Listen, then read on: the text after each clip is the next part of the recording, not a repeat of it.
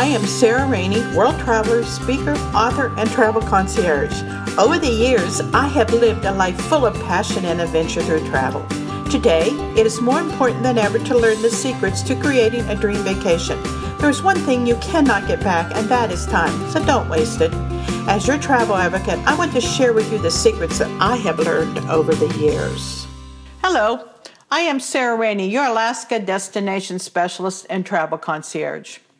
Today, I'm going to Southeast Alaska. Now, you may know it as the Panhandle, the Inside Passage, the Inland Passage. It is the smallest of the 5 regions in Alaska. However, it is the most visited. Now, a little bit of trivia. The Inside Passage has been inhabited since the Ice Ages. Now, it is basically a 500-mile long stretch, and it is known for its lush Tongass National Rainforest, the largest temperate rainforest in the world. Now, it has thousands of islands, fjords, and bays. It boasts about 1,100 or 11,000 miles of coastline.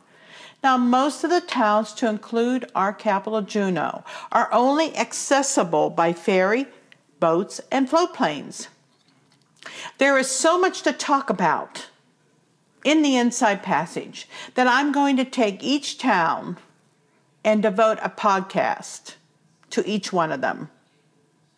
Now today I'm going to start off with Ketchikan, which is often referred to as the Gateway City. With a population of 8,300, it is our 6th largest city in Alaska. It was established in 1883 when a man named Snow built a salmon factory. Now, the largest salmon ever to be taken out of Alaska was 97.5 pounds. Wow. Now, Anchorage is our largest city. It has 300,000 people. Juneau and Fairbanks kind of tie. They're each around 33,000. At this time, there is only 750,000 people living in Alaska. Now, Ketchikan is a tiny community in the Inside Passage, but it boasts of hotels, motels, B&Bs, wilderness fishing lodges, shopping malls, and a lot of privately owned shops. But it is really known for Creek Street. Creek Street is an infamous area of town. It was at one time the red light district. It is built along the shores of Ketchikan Creek, which is incidentally filled with a lot of salmon. It was built over the water because it was simply too difficult to blast away the rocky hills surrounding the creek. Now, today, as I mentioned before, it is the red light district, or was the red light district. However, most of the houses were changed into wonderful little shops where you can buy authentic Alaskan products. The only house that is left of ill repute is Dolly's house, which for a few dollars you can visit. Now, it is definitely worth taking the time, and yes, you can take your children in. However, if you have a hard time walking, you will not be able to climb the stairs to the 2nd floor. But if you do, check out the flyers on the shower curtain. It'll be well worth your visit. Now, Dolly was not a whore, and would be horrified to be called that. Dolly called herself a sporting woman, a distinction that was important to her. She thought ladies of the night were tasteless and crude. She considered herself a higher class. She never had she never had anybody work for her. However, according to records, she had a daily limit. Once she made $100, then she would close her doors. Now, $100 back during that period of time, 1919, was quite a bit of money. She lived in her house from 1919 to 1975 when she passes away. Her story is very interesting. Now, Creek Street. Do not miss the chance to check out Married Man's Trail, a staircase and wooden boardwalk extension of Creek Street that ends at Park Avenue. Married Man's Trail goes over the river and through the woods, but not to Grandma's house. No, Married Man's Trail was once just a muddy path along the creek that men would use to visit the ladies on Creek Street. Now, with over 1,000 islands and 13,000 miles of shoreline, the Inside Passage was a rum runner and bootlegger's dream. Because Ketchikan was built on stilts with trapdoors, anyone who wanted to make a much bigger profit could, with a boat and the courage, become a rum runner.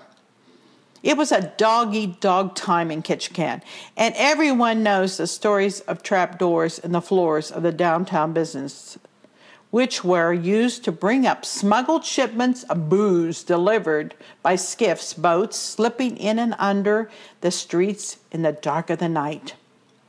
Now, the children of Ketchikan benefited legally by collecting the empties that floated in on the tides and selling them back to the bottle collectors. Now, during this period of time, the Women's Christian Temperance Union became popular. It is commonly called the WCTU. Now, they became popular throughout the Inside Passage. And I am very familiar with the Women's Christian Temperance Union, commonly known as the WCTU, because my mother and aunt were presidents of it, and I grew up with it in my house every week. And even today, I have relatives who attend meetings in Pennsylvania. Now, John Henry Kincaid was a prominent resident in the Inside Passage. And in the late 1860s and early 70s, a store owner in Sitka.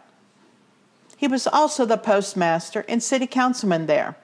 His wife, Lizzie, belonged to the WCTU. And believe me, alcohol was never seen in that house, not even in medicine. Kincaid's business needed more money, so he got involved in the bootlegging business. Well, you guessed it. The secret was out. Lizzie, embarrassed, talked her husband into leaving Alaska. They left for Nevada, where he was elected state governor in 1876.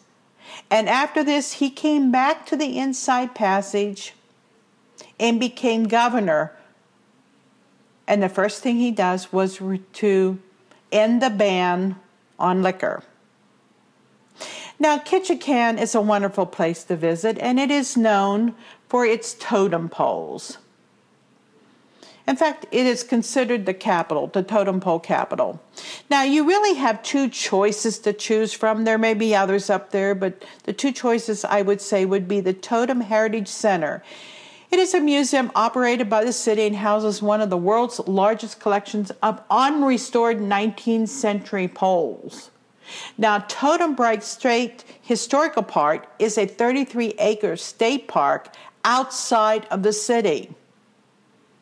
It is a former Tlingit fish camp and is now restored with totem poles and clan houses. Now, one of the other places that I highly recommend that you visited, it is not visited a lot simply because it is not that accessible.